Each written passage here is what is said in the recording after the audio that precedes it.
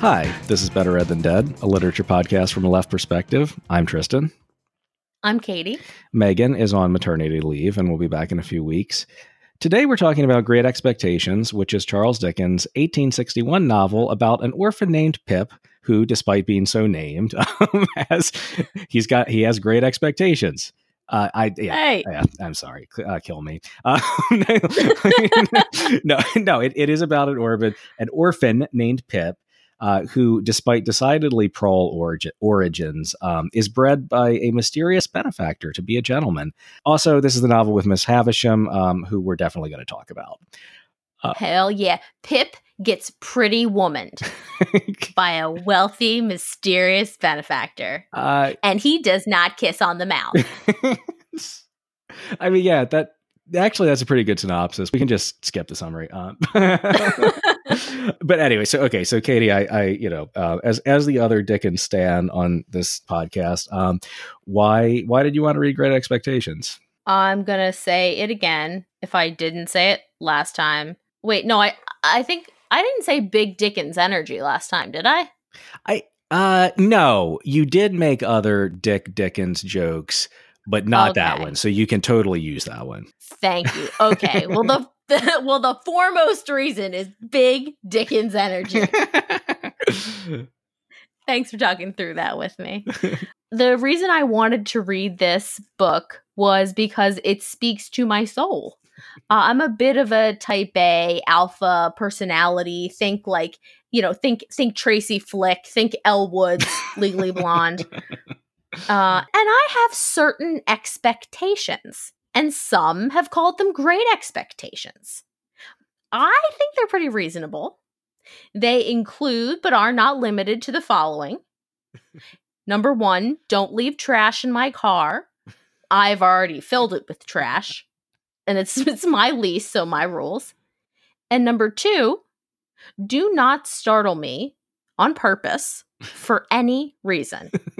If you do, I will reach my hand up your ass and find something in there to wear as a monocle while I do a Dickens type accent, and it's going to be dealer's choice. And I greatly expect that you will not enjoy this process. They're very reasonable with both. I also do not like to be startled. And I will leave as nameless these family members, but I do know one family member, fairly near relation, left a meatball from a Wawa meatball sub in another family's car. So, yeah. Just the one lonely just the one meatball? lonely meatball under the seat. Yep.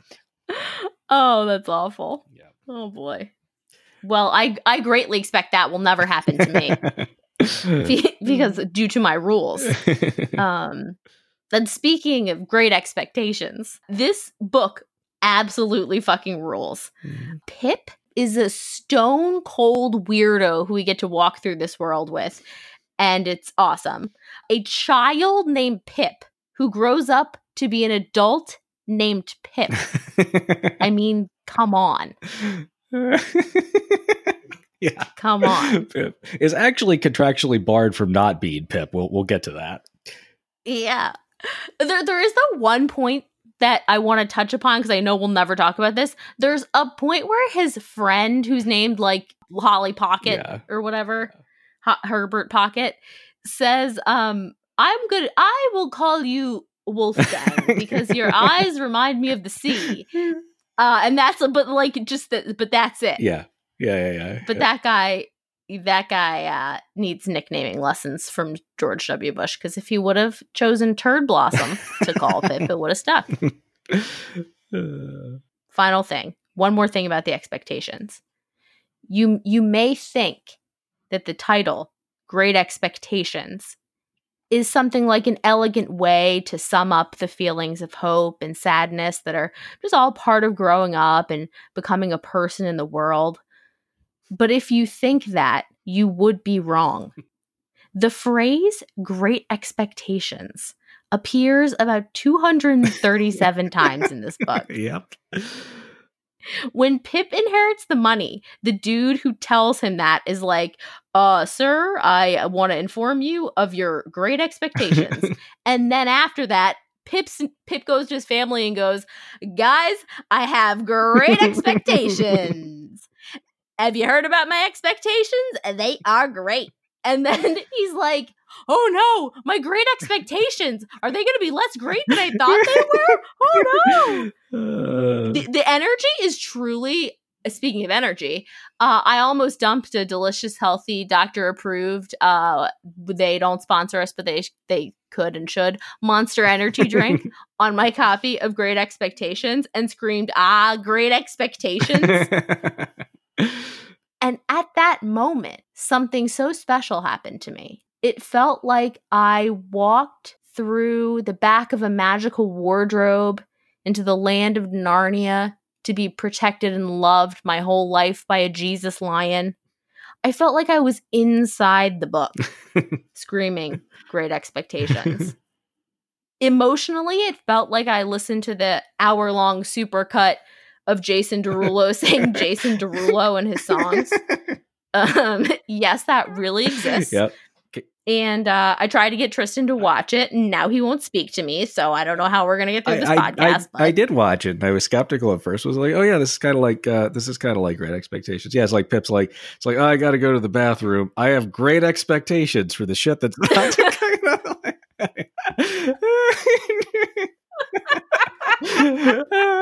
I mean, yeah. Oh, yeah. Anyway, okay. Yeah, so what could I say? I love Ethan Hawke and Gwyneth Paltrow, particularly in this era where she's a real mogul of scamming other bougie dipshits. You're a goop guy. Total goop guy. The 98 film really spoke to me, actually, which is not true at all. I got into a car accident the day I went to see that film, so that film and car accident are forever melded together in my brain. No. I mean, everyone was fine, but it's just still, it's like, and I think that might have been the case even if I hadn't seen if that hadn't happened, I would have, it was just, the film's not good. But we wouldn't be here today. One flap of a butterfly's wing if you hadn't been in that car accident. Exactly. About Great Expectations, we wouldn't be sitting here podcasting today. I know, and actually that thematically works with this book, as we'll say, as we'll see. So, as I said on our Christmas Carol podcast, I am a fan of Dickens. Again, he is lib AF, but I also think there's usually a fairly decent and perceptive social critique. And one that is attuned to material conditions at the heart of a lot of his novels. This one, too, even though I'm not sure that my reasons for wanting to think about this book are as commie as what Dickens gives a shit about when he wrote it, or at least not entirely. Like, for me, I've always been really into the post-colonial and class implications of this novel. There's this pivotal character named Magwitch, who is a convict that gets transported to Australia. He makes like a ton of money there. And with that money, he's able to have this tremendous impact over Pip's life in ways that Pip finds deeply unsettling. So there's simultaneously this fascination with the colony and empire as spaces of kind of like self-fashioning or refashioning, but also like the novel explores it like this fear of what that kind of class permeability means as to the stability of class bearers and power structures back in the metropole, which I think is really sort of fascinating. And obviously, that's like not the reason to be hostile to imperial oppression, I think. But I think that this novel is a way that fronts empire, even as it stays focused on the metropole. The Australian novelist Peter Carey, he wrote in the 1990s a reworking of Great Expectation called Jack Maggs. It's from Magwitch's perspective, which I think is also a really kind of captivating novel.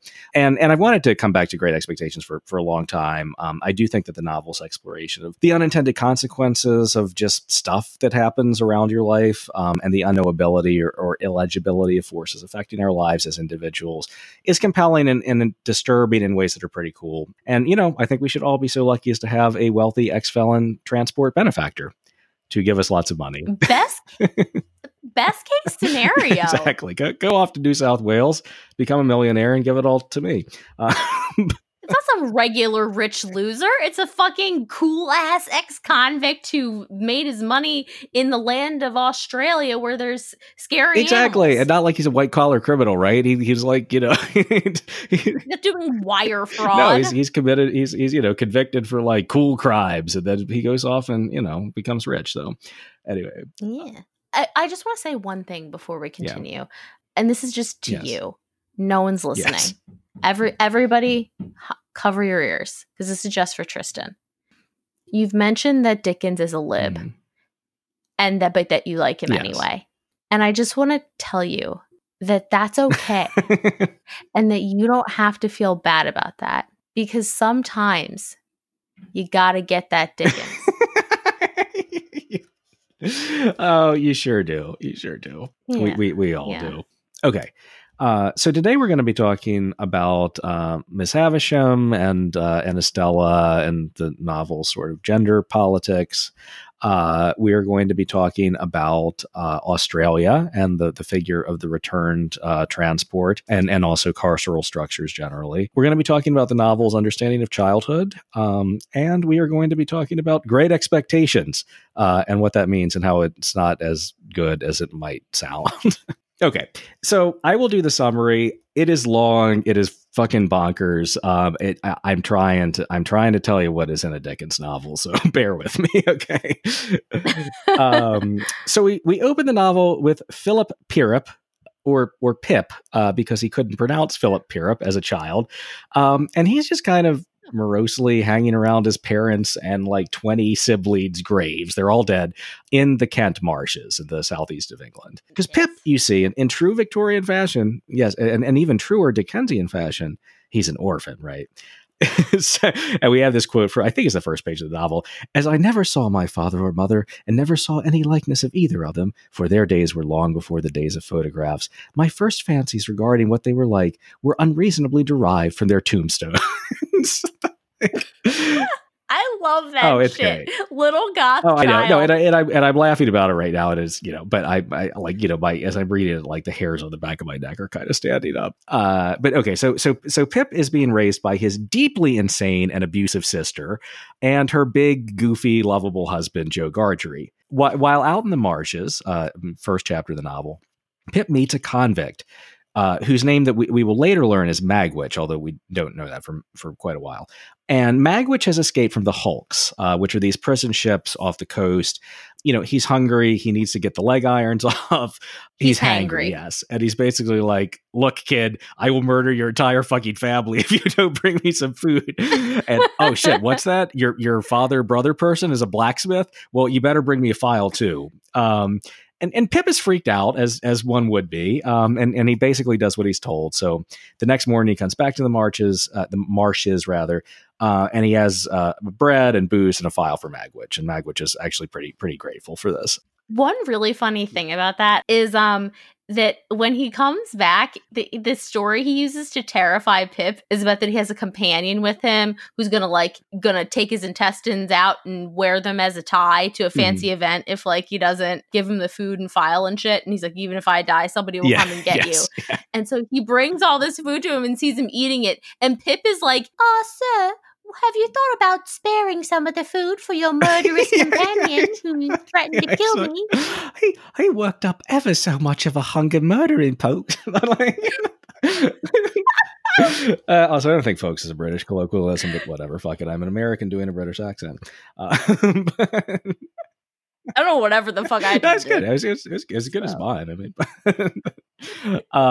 yeah, no, that happens. That it is kind of hilarious. So soon afterwards, Christmas Day is still in the first of 3 very long volumes. The constables show up at the Gargery's house. They're looking for Magwitch, and Pip is terrified that they're looking for him. But really, they just wanted to see Joe since he's a blacksmith, and they found these broken manacles. So Joe helps him out, and then Pip, Joe, and these other chuds whose names you don't need to know join the search party, and they find Magwitch beating the ever-living shit out of this other escaped prisoner. he gives absolutely no shits that he's about to be recaptured. He just wants this motherfucker dead.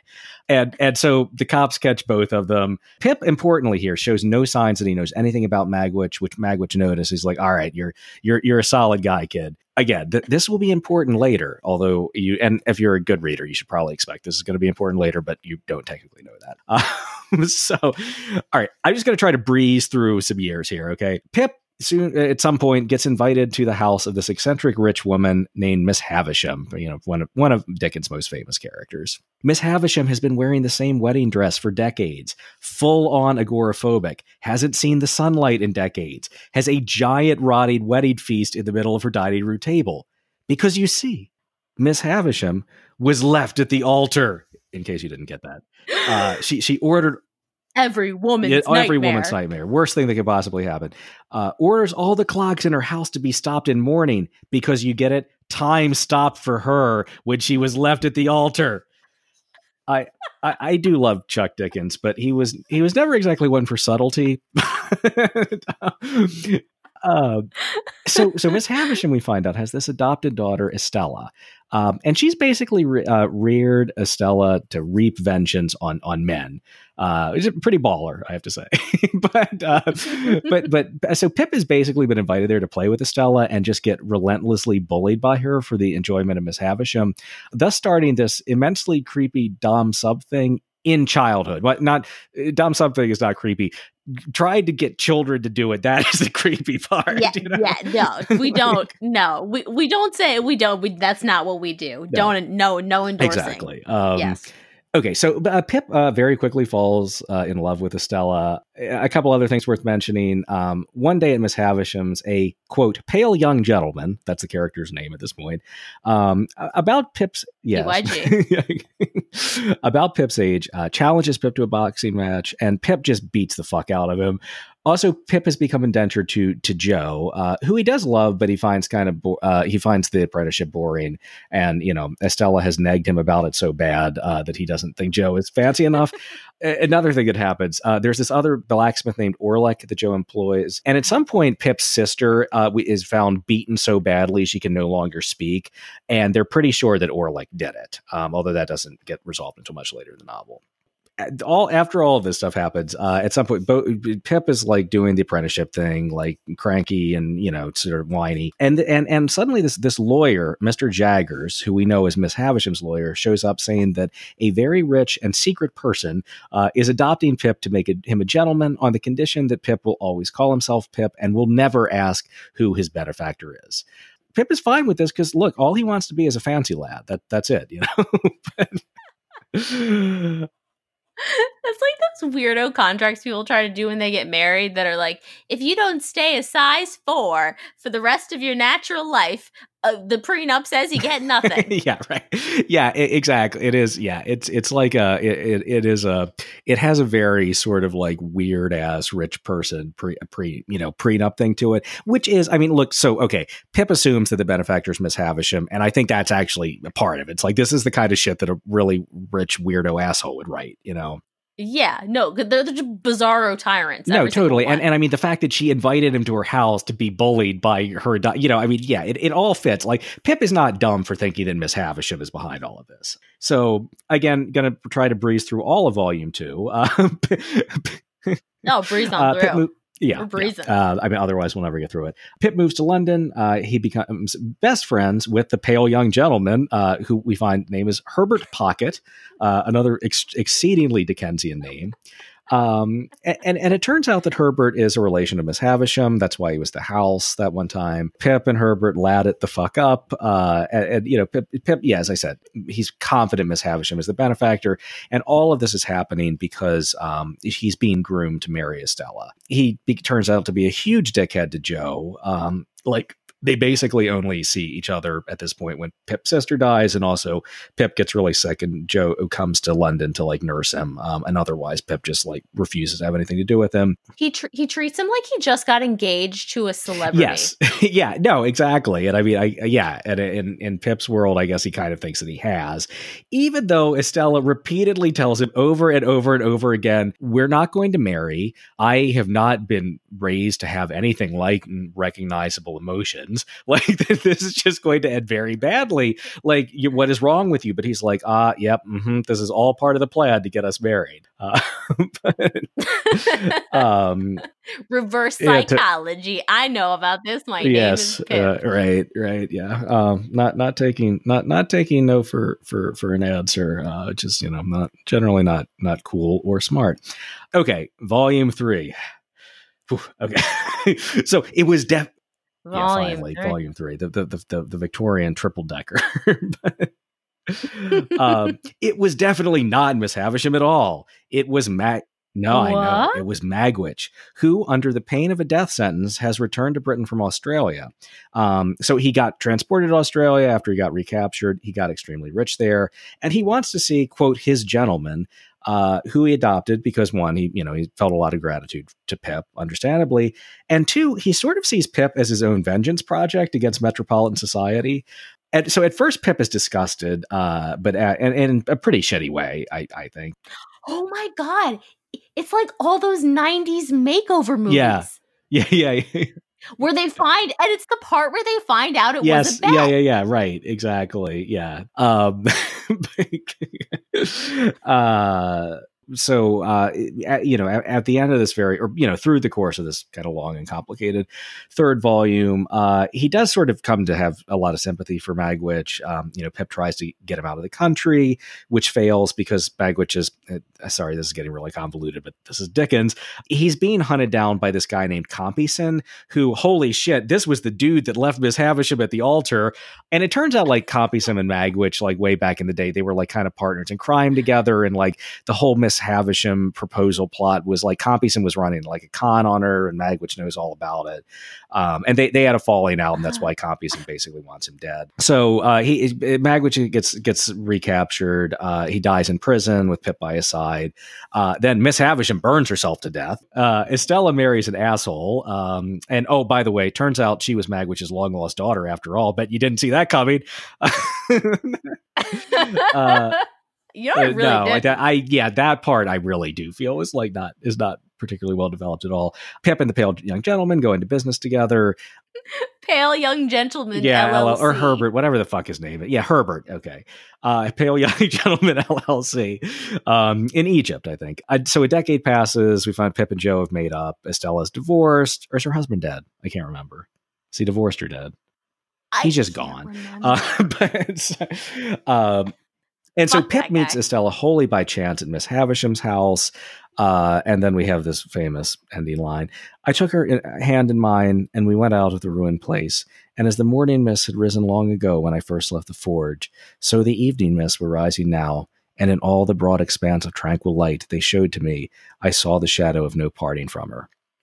It is melodramatic as all fuck, and fuck you, Charles. Yeah, I'm crying. A single tear is running down my cheek. Indeed. Okay, that was longer than usual, but it's Dickens. I'm sorry.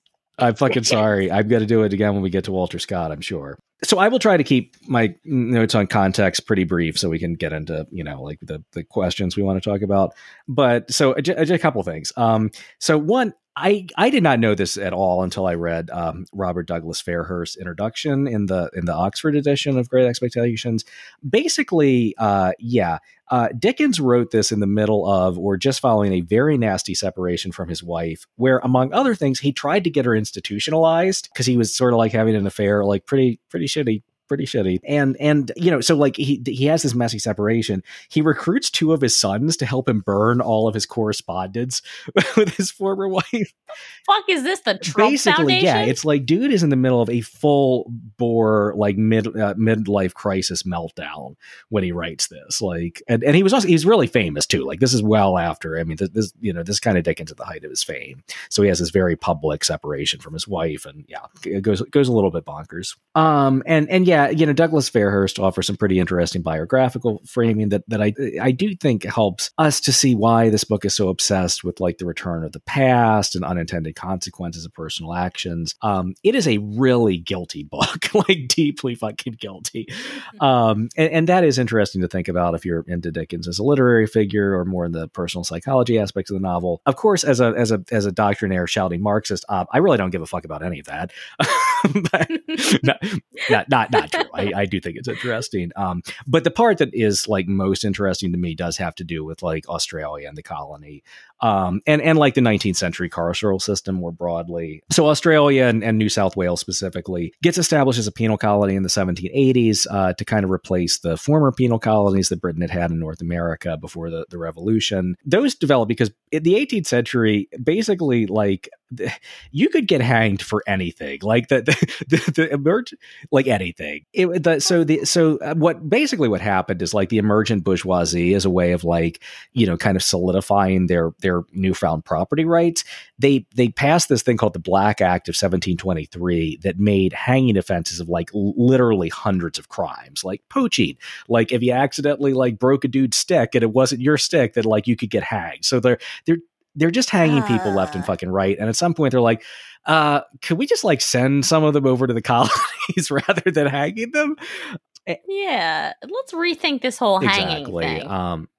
Maybe they could be hanging out in Australia. And if they're hanging out in Australia, we can also use them as kind of captive labor. It is sort of like yet another of the kind of shitty layers of imperial exploitation. And by the 1860s, there were like 160,000 convicts who had been transported to Australia. So it's like a massive number of people. So yeah, there's this big specter of the carceral and the imperial hanging over the entire novel. And I'm not entirely quite sure what to do with that. I do think that Magwitch is a sympathetic character by the end, but I'm also really not sure what he represents or is supposed to represent for Dickens, and how far Dickens wants us to take what he represents, like in terms of structures of empire, or like basically how Dickens wants us to think about that problem. So that's kind of what I'm thinking about. Okay, so I know, like Katie, we briefly talked about making this a two-parter because there's just so much there. But I think we actually already have a two-parter on Moby Dick planned for you guys this season. So we think we'll just try to keep this to our standard length.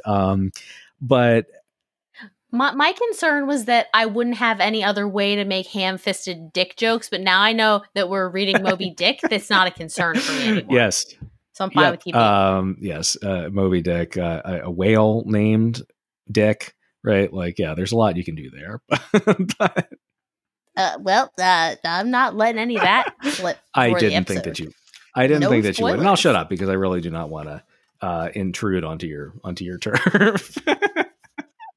No, please intrude onto my turf. I feel like a lonely pervert here. Okay. So yeah. So all right. So we'll talk about Australia. I know. As I just kind of gave us a little bit of a synopsis of. But I think like as I said, like Miss Havisham, I think is probably the most famous character from this novel, like probably even more famous than Pip, I would think. And it is that whole bit with her is super weird. It's the whole thing. Stella relationship is super weird. So maybe do you want to just start with that? Like what that big sort of like almost kind of like false lead in terms of like who's actually like influencing Pip's life turns out to be. What the fuck do we think about that? So Miss Havisham, I think, is pretty much like just a classic spinster character, but times infinity. And like also haunted house, spooky. Grey Gardens time. I think 20 years into the future of many of the Real Housewives. Yeah, no, exactly. That's exactly right. And I tell you what, so sort of the descriptions of her are so sort of like over the top, but I also think like super spooky and kind of, they're just cool. Could I? Yes, so maybe let me just read the first time we're introduced to her, and this is chapter 8 of volume 1. So okay, so Pip comes into this very dark room, and she's kind of sitting at a dressing table, and she's just wearing one shoe. She was dressed in rich materials, satins and lace and silks, all of white.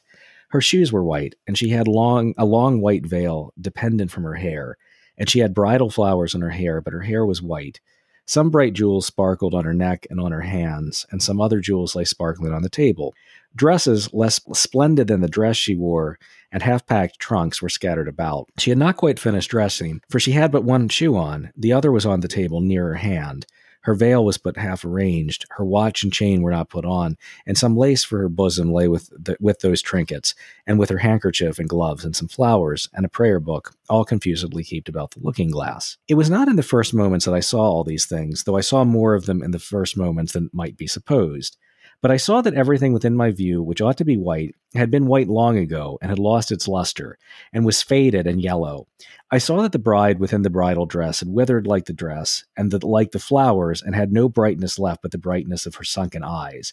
I saw that the dress had been put upon the rounded figure of a young woman, and that the figure upon which it now hung loose had shrunk to skin and bone. Once I had been taken to see some ghastly waxwork at the fair, representing I know not what impossible personage lying in state. Once I had been taken to one of our old marsh churches to see a skeleton in the ashes of a rich dress that had been dug out of a vault under the church pavement. Now, waxwork and skeleton seemed to have dark eyes that moved and looked at me. I should have cried out if I could. "Who is it?" said the lady at the table. "Pip, ma'am." Pip? "Mr. Pumblechook's boy, ma'am. Come to play. Come nearer, let me look at you. Come close." It was when I stood before her, avoiding her eyes, that I took note of the surrounding objects in detail, and saw that her watch had stopped at 20 minutes to 9, and that a clock in the room had stopped at 20 minutes to 9. "Look at me," said Miss Havisham. "You are not afraid of a woman who has never seen the sun since you were born?" I regret to state that I was not afraid of telling the enormous lie, comprehended the answer, "No." "Do you suppose that what I touch here," she said, laid her hands one upon the other on her left side. "Yes, ma'am. It made me think of the young man." "What do I touch?" "Your heart." "Broken." So, okay, and after that, she goes like, yes, play, yes, play, lad, in this dusty room. Play, Just and play. now my daughter person shall nag you for my amusement. She's wearing a fedora. Yeah, You can't miss her. Fuck. Yeah. So I mean, I think you put it exactly right. Right. That like she is the classic figure of the literary spinster times 20. And like, yeah, I mean, there's obviously like a lot of kind of like historic misogynist tropes there about age and being a woman and like desirability and basically like, you know, all kinds of shitty stuff. And also just like the intense investment with like whether or not like you're married or not. And I mean, so all of that is present. Absolutely. But I mean, is that all there is to the story of Miss Havisham? Or I mean, like, do we read her like more sympathetically than we think is typical of how those that kind of character is depicted, or just I don't know. I mean, what the fuck do we think? I think that to me, she is I don't know if this is like a thing that people say or whatever, but this is a thing that my therapist said to me one time, which is like, oh, well, what you have to realize is that old ladies are just young ladies who got old. So like by that I mean what you see in Miss Havisham, I think, is the relation between her and Estella. And that is like, that's the real important thing, because she's doing, and I don't mean to dismiss her as a character and say like, because that's like often a problem, you know, like just dismissing an old person and just saying like whatever. But I'll say that in her case, because she's all the shit you read, it's like how many times did you read the word white? And she has like the clock stopped. She has like one shoe on, so she looks like bad enough. She says like, I haven't seen the sun since you were born. She's doing it all, like to a T. And because of that, it's difficult to it's more, I think, for me, productive to think about her in the sense of like, well, what effect does she produce and where does that come from? So like the stuff you're saying about so I think I think basically you said everything significant, you know? But I think that this is maybe like an illustration of that. there is definitely like sort of a performativity to like her sort of like kind of like social and gendered position, right? I mean, like she basically takes the like, yeah, like the trauma of being left at the aisle and just like the anxiety of being like left as like a spinster, and just like, yeah, she just takes it to like the nth degree that she possibly could. But well, because it's like, it's not Yeah. a person, because a person would never be like, what Yeah. if it was a book? No, How totally, would I do it? totally. But okay, but the thing too, so yeah, I mean, like there's one way, like again, you know, I think like there's a lot of, and I don't want to say like that there's a way to not read Estella also as like there's a misogyny running through how she's characterized, but I do think that like, so okay, so one way that like Estella is like educated, as I kind of said in my synopsis, like, oh, like she's Miss Havisham's kind of vengeance project. And I think that's there. I mean, I think that implication is clearly there. But I also think that Miss Havisham is trying to raise her to have like an affective position towards the world that will shield Estella from basically what happened to Miss Havisham, right? Like Miss Havisham is sort of like raised and kind of educated as a woman to invest like so much of her identity in marriageability and desirability. And she's trying to educate Estella in very much like an opposite way, where like she just like basically Estella, like she doesn't want Estella to find herself in a position where like it would even be possible for like her future to be foreclosed in the same way that it was for her. And I gotta say, like there's kind of like some like Mary Wollstonecraftian implications in that, right? Like I mean, Wollstonecraft's whole like argument about like the kind of like subjected position of women had to do with education and sort of like the kinds of feelings that women were like not like inherently predisposed to have, but like were educated and encouraged to have about themselves and about the world. Miss Havisham's sort of, I don't know, like, yeah, I mean, is that crazy to think that there's a way in which like Mary Wollstonecraft would be like, I sort of see what she's kind of doing here. No, totally. Like I think everything you said is right on. You know, like that's what's so interesting about this is that like, yeah, it's like the pathos of the whole thing comes from the fact that like she's doing like an education, maybe she's doing a progressive education project because she was so deeply hurt. The thing about that's so fascinating is like, of course that doesn't work, because if that were the case, everyone who got hurt would do that and we wouldn't have what we have. It's like, it's impossible to hang on to it in that way. And so it's like, that's why it only comes out in the Gothic. Yeah, right. Yeah, no, and you're absolutely right. I mean, she is a very like the Miss Havisham episodes are like the Gothic very much in the center of this novel. Like, so her sort of like education plan for Estella doesn't work in a couple of ways. One, like Estella ends up marrying this deeply shitty dude. Like, I mean, the whole point of like Miss Havisham's education of her is like that Estella's going to retain her sort of like independence and kind of agency and not be sort of just prey to like, what man finds her desirable or not. And of course, like the choice she makes of a husband, which she sort of seems to do for kind of very like mercenary, and she's like, whatever, he's like rich and fine, and I don't actually care. But that actually doesn't work for her. Like it's a very unhappy marriage. I think for a lot of the novel, like the implication is either like losing her feminine, like typed as feminine, like sympathetic capacity, that she's no longer a person who can like feel sympathy and empathy. And like, that's where the cruelty towards Pip comes out. But we see like in the end when she like, basically she recognizes that Pip is in love with Estella and sees like how badly he's hurt.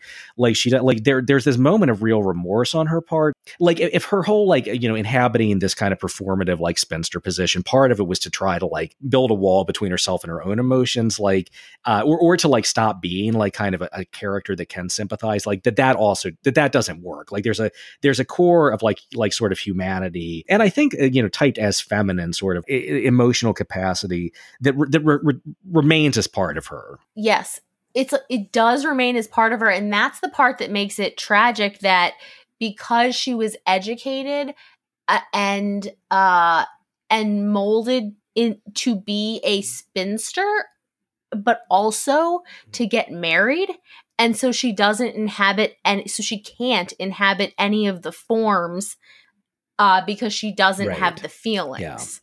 so there's like a lot Mm-hmm. going on there. It's like, well, what was the grand plan of Miss Mm-hmm. Havisham then? Yeah. Like how was that gonna work? Yeah, right.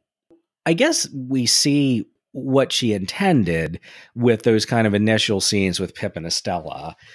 And yeah, what does that like? What's happening? So Pip like almost immediately is like in love with Estella. Even though like Estella basically, it's not until very late in the novel that she even there's indication that she even like kind of thinks of Pip and sort of like, well, that she has any affection towards him or that she thinks of him as like a friend or anything like that. She basically, yeah, she just negs him. She's like, yeah, you're poor, like you're a blacksmith kid, like which Pip is like super into. Yeah. Anyway, he does loves love it. Because he's like, right. yeah, I'm better. Yeah. He's like, she thinks I'm this, but Right. actually, what I should say was I can be better. Yeah. He's like, she doesn't know that I can. Yeah, yes, exactly. But it is, yeah. I mean, I'm not joking when I said that it does set itself up as this kind of like dom subby stuff, but which has like just this extremely like gross valence to it because it's like orchestrated by Miss Havisham and their fucking children when it starts, but like. But then that it also like seems to come to characterize their adult relationship with each other too, right? Like, yeah, I think like that's part of it, isn't it? That in fact, I don't know, maybe it's like carving in a groove, like Miss Havisham is doing. The way you interact with people. I mean, when people interact with their parents or somebody who raised them, a lot of times they say like, "Nah, I didn't want that," even if they're 45. It's you get habituated. You do, and like also in a very kind of like sort of anticipating Freud way, right? Like the sort of like erotic imagination of adulthood, like those grooves have a very kind of deep like connection to sort of like childhood struggle. I mean, like Freud and many other psychologists have said this to either childhood trauma or just like structures of childhood, right? So like like I mean, there's almost something like psychologically forward thinking in sort of like like wanting to like trace through like that kind of relationship, or just like Pip and I get in Stella too's like their adult like kind of romantic and erotic imagination, like sort of like see its origin points in like this weird childhood structure, if that makes sense. Yeah, speaking of, so that's really interesting. So you can see its origin points. So like this is a novel that's all about like mysterious origins. Yeah. I mean, that's the whole like that. Yeah. So that's the whole thing is like, it works works like in every way. Pip doesn't know his benefactor. He doesn't know his parents.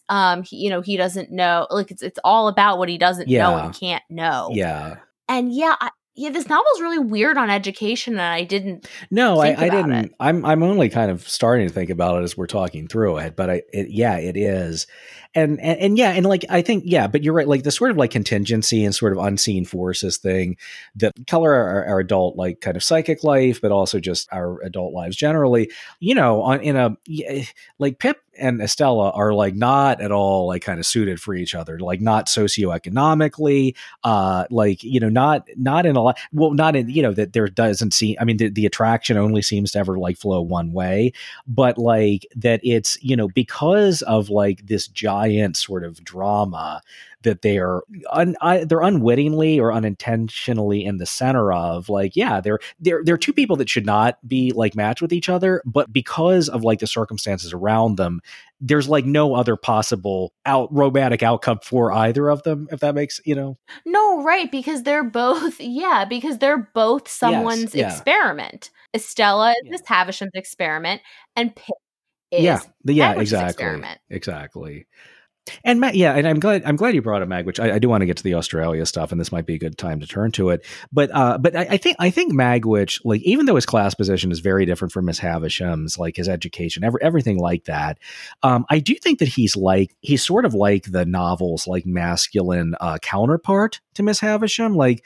He is also kind of a marginalized figure. He's a figure that has a sort of power that society broadly would not want him to have. Like, society is not, cool with like in Miss Havisham's case, Victorian society is not cool with like a financially independent woman. Certainly not one who has like reclused herself from the world, right?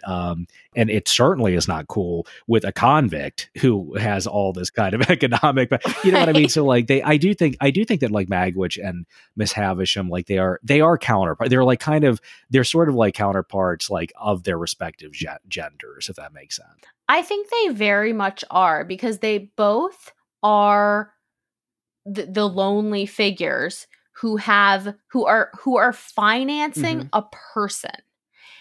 And so that's the clear mirroring part. They each have, this kid that they want to experiment on and sort of see what happens. And then but we also have like, so that's one kind of way of like investing your money. Yeah. And the other ways, like Polly Pocket or whatever the fuck, like Pip's business partner dude, he is like early in the novel speculating about imaginary yachts he's gonna buy. Yeah, right. Because he's just like, well, the way capitalism works is you buy low and you sell high. Yeah. Money. Yeah, right. And also like that, capital itself is like a new, it's not new. Like, some people have a very reductive take on it. I think like the Victorian era, the Industrial Revolution, is when it's like is originating, which is obviously not the case, but it is still like it's starting to reshape society in ways that I think are quite new. And I think one thing there, like, you invest it, see what happens, and maybe it completely changes your life. That has just a capacity to undercut certain social structures and certain like kind of class strata in a way that's like both, I think in the novel's terms, both like really appealing, but also extremely unpredictable and unsettling as well. Yeah. In a way, it feels like the perfect novel to talk about this like big picture stuff with, even though it feels like a sentimental family domestic novel, because it's very much like, what do we do? It's all about what happens when we put somebody out in the world. Yeah, right. And I do, I think another big theme, as we sort of hinted upon, is childhood, right? And like, what kind of education does someone get? But also, like, I think Pip and Estella are but they are both from like, dissimilarly, but also at the same time, for both of them, impressive childhoods. Estella lives in like a decaying Gothic mansion with this, this person who's just completely withdrawn herself from society. Pip, like, Joe's nice. Pip's sister is abusive. She like chases him around with a cane that she calls the tickler, like just beats him constantly. All of his siblings and parents are dead. He goes around town being like, the fun way I say my sister whacks me all around is like, she raises me by hand. Yeah, raised by hand. Oh, which, by the way, did you look into like the meaning of that? I had no idea. Like, and I think it does indicate like, she beat him. I think that's part of it. But also raising by hand was referred to an infant whose parents were either dead or there was no like, breast milk for whatever, malnutrition or what have you. And so like they raised the baby with like bits of bread and water instead, which like small infants can't digest that. And they're like, it's like the mortality rate was quite high. It's like, no shit, but like, but so right, so like, but even from like early infancy, that being raised by hand thing is like everything that could go wrong for how you like suit a child to the world did for Pip. And so like the whole like gentleman fantasy, like part of it, he rebelled, that's his very kind of like sort of gung-ho like kind of capitalist like ethos, right? It's like, but my childhood fucking sucked, and you know what, fuck these people, I'm gonna be a rich fancy lad is what I'm gonna do. Yeah. Yes, he decides. Yes, he decides he wants to be a rich, fancy lad. But like before he decides he wants to be a rich, fancy lad, he hasn't decided shit about he shit. Hasn't. And even like they're like what? Yeah, no, he hasn't. It turns out that the big force on Pip's life is, I mean, Miss Havisham certainly, but also Magwitch. And Magwitch is the unseen one because it's only at like the end of volume 2, beginning of volume 3 that we know that like that oh yeah, that convict from the first few chapters who had seemed like important. Yeah, actually super important. But so he comes back at the end of volume 2, like in like kind of a dark and stormy night, and Pip's like, oh my god, how do I get rid of this guy?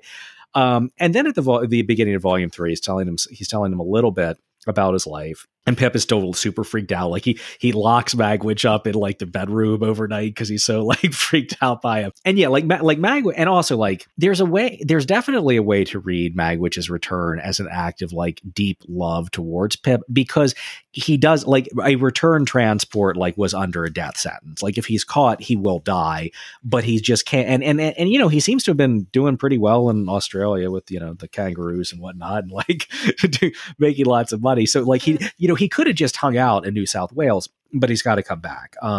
And so he's telling Pip kind of his life story. Yeah, this is okay. Yeah, so this is the very end of volume 2. And Pip says very melodramatically to himself, oh, that he had never come, that he had left me at the forge, far from contented, yet by comparison happy. And then Magwitch says, and then, dear boy, it was a recompense to me, looky here, to know in secret that I was making a gentleman. The blood horses of them colonists might fling up the dust over me as I was walking. What do I say? I says to myself, I'm making a better gentleman nor ever you'll be. When one of them says to another, he was a convict a few years ago and is an ignorant common fellow now, for all he's lucky. What do I say? I says to myself, if I ain't a gentleman, nor yet ain't got no learning, I'm the owner of such. All on you owns stock and land, which on you owns a brought-up London gentleman. This way I kept myself going, and this way I held steady afore my mind that I would for certain come one day and see my boy and make myself known to him on his own ground. Make a gentleman. To make a gentleman. It's a cookbook. It is. It is a cookbook. Throw in the right ingredients, you know, season in Australia, and it'll come back, you know. But I just have like such kind of conflicting thoughts about that, right? Like on the one hand, like to make a gentleman, I mean, there's like something like delightfully subversive about that, because remember, like, and I think this, you know, for 21st century readers and definitely for like American readers who have never like, you know, we've never really had an aristocracy in the kind of like old sense of the word, that idea that like, oh, well, yeah, you make enough money and your class position changes. That kind of seems like, well, that just is capital. But like, in Britain, like no, it's like, and even today, I mean, like a lot of, I've heard a lot of British people make this observation that it's like, you know, it's still like, what's your accent? What schools did you go to? Right. So, but Magwitch's confidence that like he can, yeah, I have the formula. I can just make this happen. That is like kind of subversive in a way, even if it's like deeply into like the logic of capital. But it's still, but it's kind of also resisting sort of capital and on its own terms. If that makes sense. I mean, it is hella, and that's the other thing, though, right? It is troubling, like Frankenstein, in that like it denies sort of any agency to like, you know, the person in question here, but it's also like kind of tragic, right? That like for Magwitch, it's like, okay, like, you know what, I'll do this. I'm gonna make Pip a gentleman, and that's my vengeance on these assholes. Like that'll show him, and like, no, it really, you know what I mean? It's like. He thinks it has such power, and in a way it does have a lot of power, but not in any kind of way that's really going to like do much for Magwitch, if that makes sense. No, it's going to do but it's also like, it's the worst part about it is that it's like walking down the street and saying like all these gentlemen are fucking assholes who have their boot on my face. You know how I'll get them back? I'll make another of them. I'll make there be more of them. And right. And so his claim is that he's getting sort of like power or some sort of like kind of like comeuppance over them by virtue of having this power to reproduce. But like the power is just, yeah, you're right. The power is just to like reproduce their own like kind of class position. So what do you think the novel wants us to do with that? I do think by the end of it, Magwitch is pretty sympathetic. And I also, and I, you know, I mean, I don't think I'm that far off of like how Dickens wants us to read it when like I'm like in those early scenes when Pip's like, oh my God, I got to get rid of him. Like, I'm like, dude, you're a fucking asshole. And I kind of think the novel also wants us to think that, you know? Yeah. Yeah. No, I guess the thing that I want to know is exactly what is a gentleman, and Right. is Pip one by the end? That's a great question. By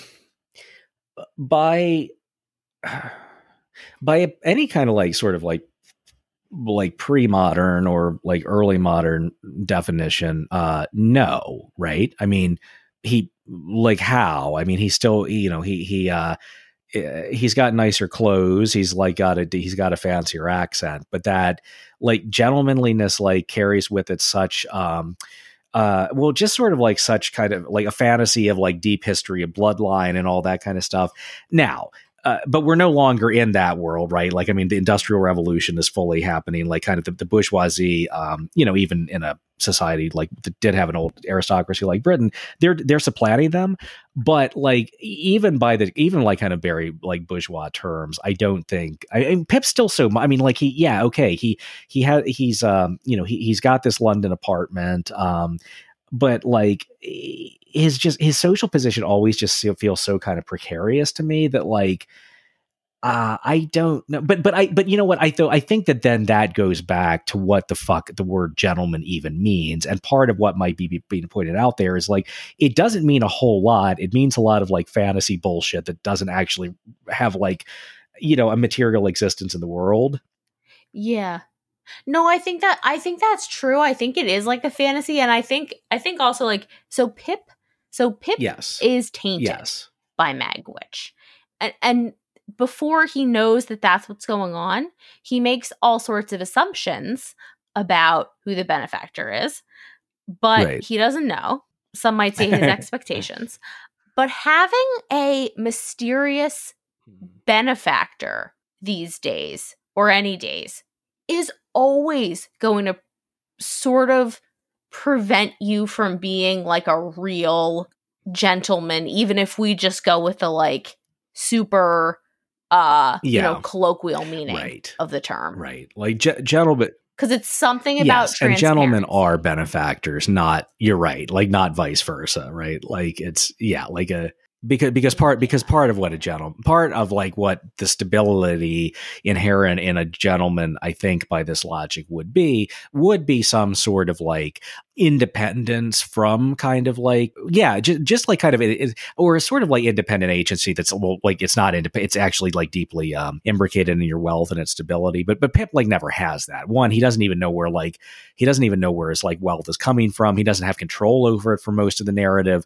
Once Magwitch is recaptured and is discovered, he loses kind of like all of it, and then he has to and then well, I mean, so like I guess like the most kind of stable like class position he arrives at, and this is deeply and grossly capitalist, is when he goes off with Herbert to, you know, Egypt and makes all that money on his own. You know what I mean? Like, yeah, well, that's all he could, like, he doesn't know shit about shit, you know, like doesn't know anything about what his parents look like. He doesn't know who's his benefactor. He doesn't know, he doesn't know shit about shit. He doesn't know how to do anything. He knows nothing. And that's his whole deal. But I think what the novel wants you to think is that, okay, so this is sort of important.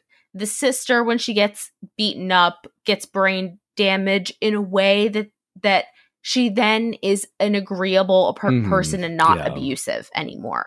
And her cognitive capabilities are compromised, but she still sort of like, you know, walks around and lives with Joe. And I think what the novel wants you to think is that if Pip were to have stayed with Joe, that he might have apprenticed under him and become something that's more like a gentleman that Dickens wants you to think about a gentleman, as in like you have, because there's like they make a whole thing, like Joe makes a whole thing about like he's having this weird conversation with Miss Havisham and he'll only talk to Pip, and he's like, no, the reason why has something to do with like fucking honor over manners. No, you're right. God, no, I'm such a fucking like Marxist reader that I like. you're saying that, like, yeah, the colloquial meaning of gentleman to be like someone who acts right, like that's just like so far from how I ever want to think about it when it's only, but I think, yes, I think you're right. And that also, like, okay, I don't know, like, so what are the class politics of that? I don't know. I kind of hate them, but I also like, that like, yeah, if you just stayed in your place, but you learned to be a good person, that would, like, so in one sense it's like rejecting, like, kind of like the fantasy of class ascendancy in a way that I'm kind of down with, but at the same time, like, that's just like, so never like a spot, so basically never have aspirations outside of your own sort of like the material circumstances under which you find yourself. And it's like, it's lib is what it is. It's very, very lib. Yeah. Like, oh no, totally. That's totally like, well, I do think we should make sure people aren't poor, but it makes them such good people. Exactly. And right. And like, yeah, and this is why I love Dickens and find him simultaneously really frustrating. There is a really strong critique inherent here in, like, the carceral system of the 19th century and transportation and, like, the way the colony is used in this specific, like, kind of aspect of its of colonial brutality. However, ultimately the story is just about, like, individuals who at the end of a long process learn how to feel right about the world, and it's just like, dude, oh, you're so close. You are so fucking close. But yeah. It's like barely even feel right about the world. It's like yeah, yes, exactly. It's like, you know what? Yes, we learned that people are complicated, and therefore, like, and that makes us feel smart. It's, again, like, I don't want to shit on it too much because I do think I do really enjoy this book, and I think it's a really, like, moving book in a lot of ways. But it's like, as I said, my frustration with Dickens is always like, I feel like he is so fucking close, but just incapable of, like, taking the next step to any sort of, like, meaningful, like, kind of structural analysis or, like, structural critique. No, I think, to me at least, like, I have to do the goldfish thing when I'm reading Dickens, just, like, kind of forget what I just read and, like, just go with it and, like, just be like, that's funny. His name is Mr. Poppenflorf. Just like, because it's not anything to. It's so clumsy, but great. But I love it. I genuinely and I will it. say, and to sort of, I know we need to get to our final question soon.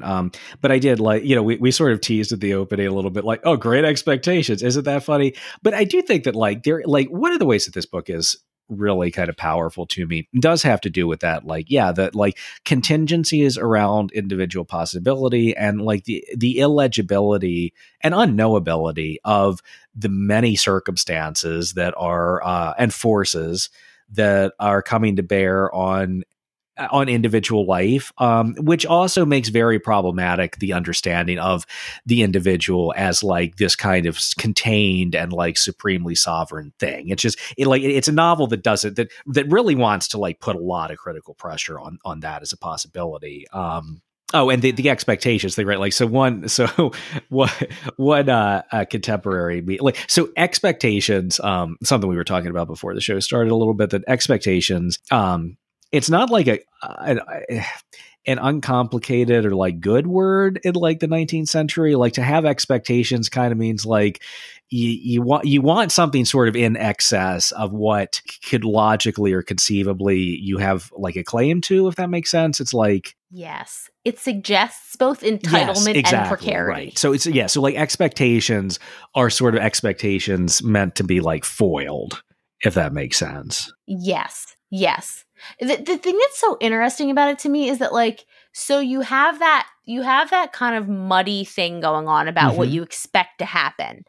But then also on a large enough scale, actually, you can have expectations. They can be very accurate. Like, there is stuff in this novel about, like, risk and insurance. And that works.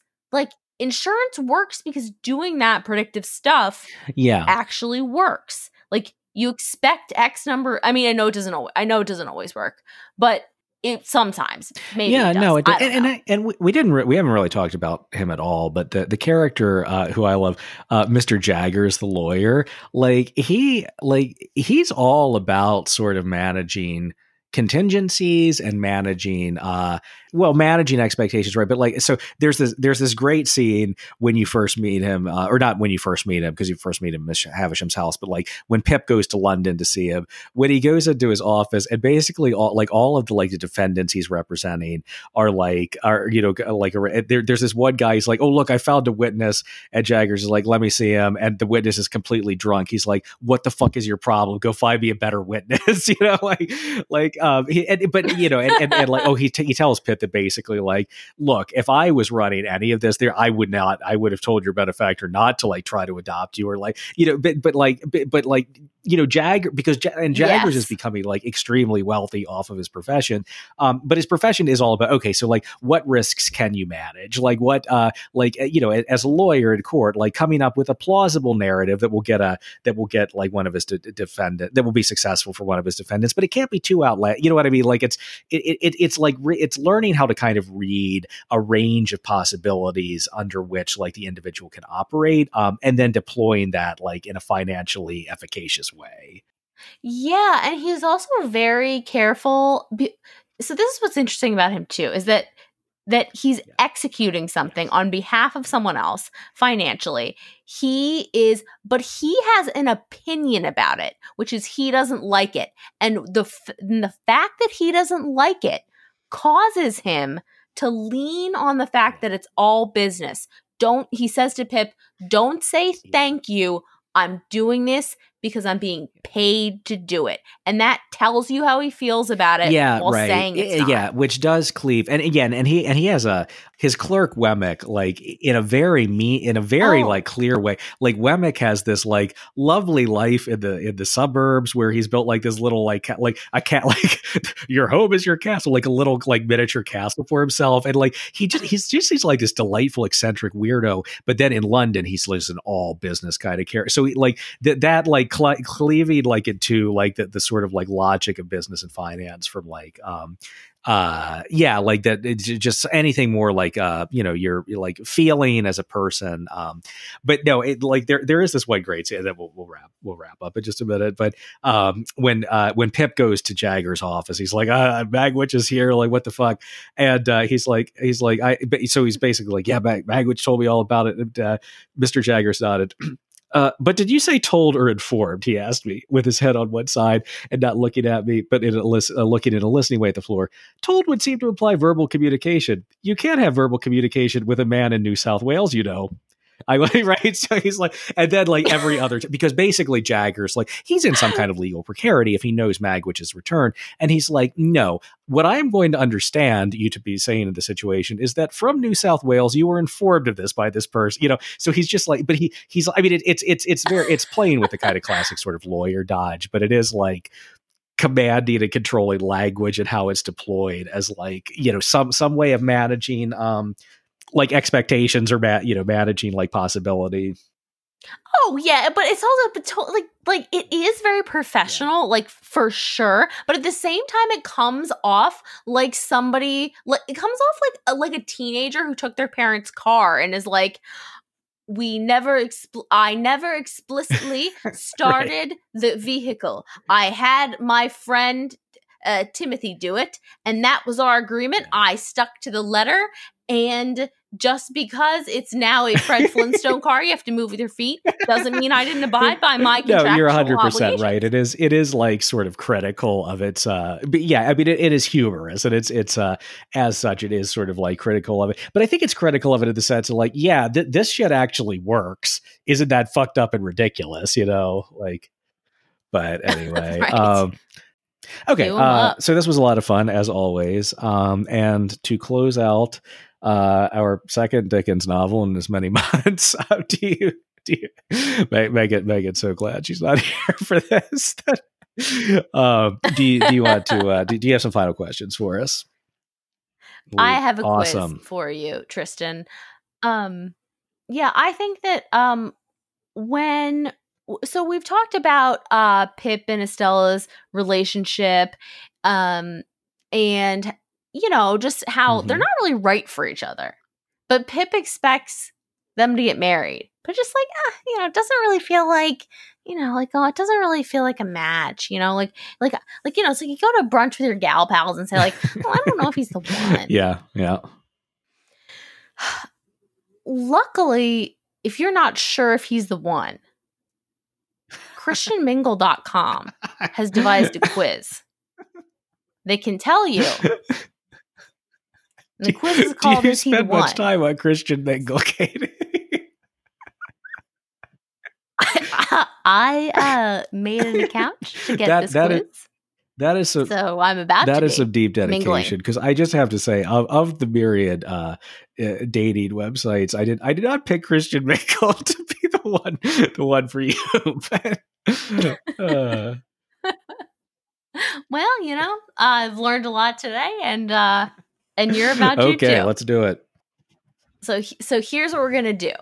So imagine again, go into your mind palace and become Estella. Okay. And you're trying to decide, like, Pip, is he the one? Yeah. Okay. Yeah. Maybe he's the one. Yeah. Maybe he isn't. I But if you want a good sub, right? Like, I guess yeah. I should have gone to a cooler website. Why did I do that? That would have been better. Yeah. I feel like FetLife or something like that.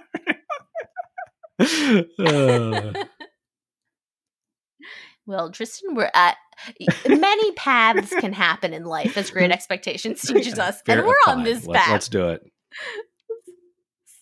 So we're gonna go down it, and so answer about Pip as if you are Estella, and you're trying to decide is he the one, and you're pretty, and imagine in your mind that you're pretty religious, and your faith is important to you. Okay, I got it. Yeah. I am very religious, deeply religious, is what all my friends would say about me. Since all your friends would say this about you, you should be ready to answer this question about faith. Question number 1. Yes. About Pip. Yes. Is he Christian? If no, skip numbers 2 to 10 to save yourself a lot of heartache. Is Pip Christian? Well, yeah. I mean, it's the early 19th century. Okay, we're making assumptions about people without knowing. But no, I think we could. Dickens has that. Dickens has the Protestant background. Yeah, exactly. Okay. Number 2, if he is a Christian, does he actively pursue his faith? Church, outreach, prayer, volunteering. Does he actively pursue his faith? Church? No, he just kind of sits around and like whines a lot. Yeah. Yeah. See. Yeah. So okay, yeah. I think that's a no. I think that's a no. Thank you, Christian Mingle. We're getting to the bottom of something. Question number 3: does he keep his word when he says he's going to do something? He's going to do something. No, he doesn't, because he never goes to see Joe. He's kind of a shitty friend generally. He does keep his word in that he is going to just follow Estella around constantly in an increasingly annoying way. But I think on the whole, no, he doesn't keep his word. I think because of the fact that he is both a fake friend and a hater toward Joe.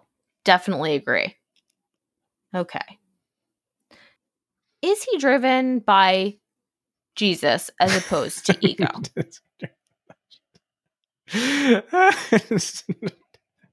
No, he doesn't. I don't know why I just categorically pronounced him a Christian, other than Dickens Anglican, but the way you said it was I swear to God, I'd give you all the money in my bank account now. Well, I know for a fact. I mean, Dickens is not one who I would assume no, he is right. Well, even that having a Catholic, does Dickens have any Catholic protagonists? I'm not sure. There are Catholic characters, and there are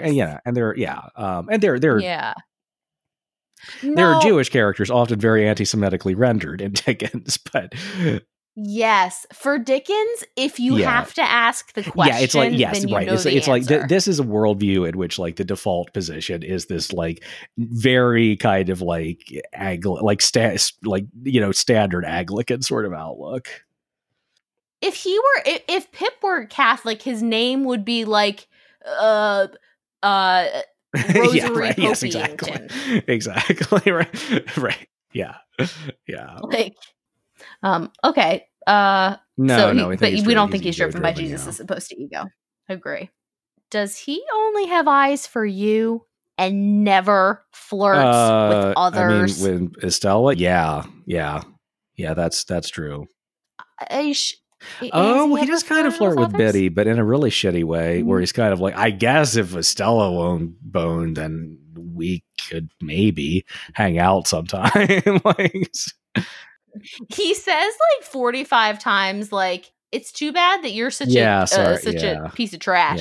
Because otherwise, you know what? This Cad does flirt with other women. Yeah, he does. Yeah. And he's a real asshole about it. So that's another mark in the no column. Pip's not looking so good. No, he isn't. Haha. Number 6. Does he have a strong work ethic? No, he doesn't. Well, he gets one sort of later, but he's kind of forced into having it. He doesn't want to be a blacksmith. Then he doesn't do anything, so far as we know, when he's through most of Volume 2.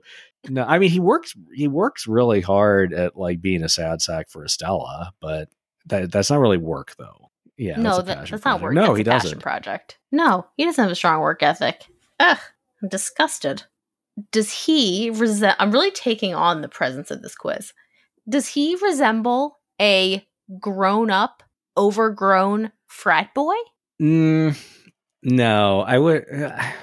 Well, he's kind of a fail son a little bit, except that typically means your parents are more kind of the fail son is headed down the economic scale, right? He was the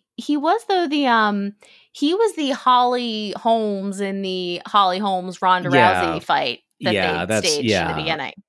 Yeah, I don't know. Like, I would kind of call him and Herbert Pocket more like they kind of have like a stoner vibe a little bit to like Living in a Day. But no, I mean, there is a frat. Yeah, there's kind of I don't know, maybe a certain kind of frat. Yeah, sure. Okay, sure. We'll say overgrown frat, but he's not doing. He's not going to pass. Yeah. Please, what are we doing here? 9. Does he show grace under pressure? No, he did like put out Miss Havisham on fire with his own hands and got pretty burned in the process. He did, like when he helps Magwitch escape, he's all right. And like even as a kid, I mean, he does kind of freak out, and that's why he helps Magwitch when he's a kid. But he's still, he gets him food and doesn't like rat him out. I actually think that in this one, he kind of is okay under pressure. Okay, great, perfect. In question 10, does he show a servant's heart as opposed to being overcritical? Does he show a what heart? A servant's heart. A servant's heart. Yeah, I mean, as far as Estella is concerned, absolutely. I mean, that's all he only wants to be her servant. I don't know about Jesus, but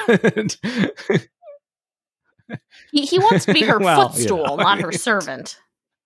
I don't know what words they use for whatever game that is that they're playing with each other. But I'm tabulating the results in a scientific manner that few people would understand. Oh, okay.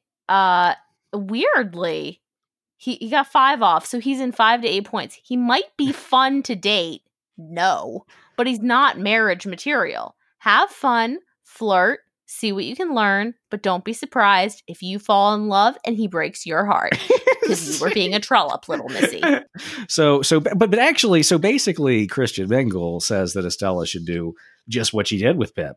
Like, all right. So, yeah. Cool. That was delightful. Thank you.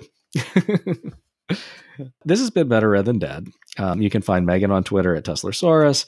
You can find Katie on Twitter at Katie Crywo. You can find me on Twitter at TJ Schweiger. You can find the show on Twitter and Instagram at BetterReadPod, spelled READ. And email us at betterreadpodcast@gmail.com. but only if it's to anonymously offer to become our benefactor and give us lots of money. So yes, please send us your Australian Prince scam email. We will totally give you our credit card number, socials, anything you need. Send us chain letters too. We like that. The old snail mail kind. Well, If you don't pass it on, there's our intro music is Lev Bronstein by the Redskins and used with their permission. Our logo was created by Jane Bonsack of JB Design and Content. Please rate and review us and subscribe. We still have stickers and buttons and lots of cool things for reviewers. Next week, we're going to be talking about the Sherlock Holmes novel, The Pound of the Baskervilles. And then we welcome Megan back to the show for Huckleberry Finn. So thanks, comrades.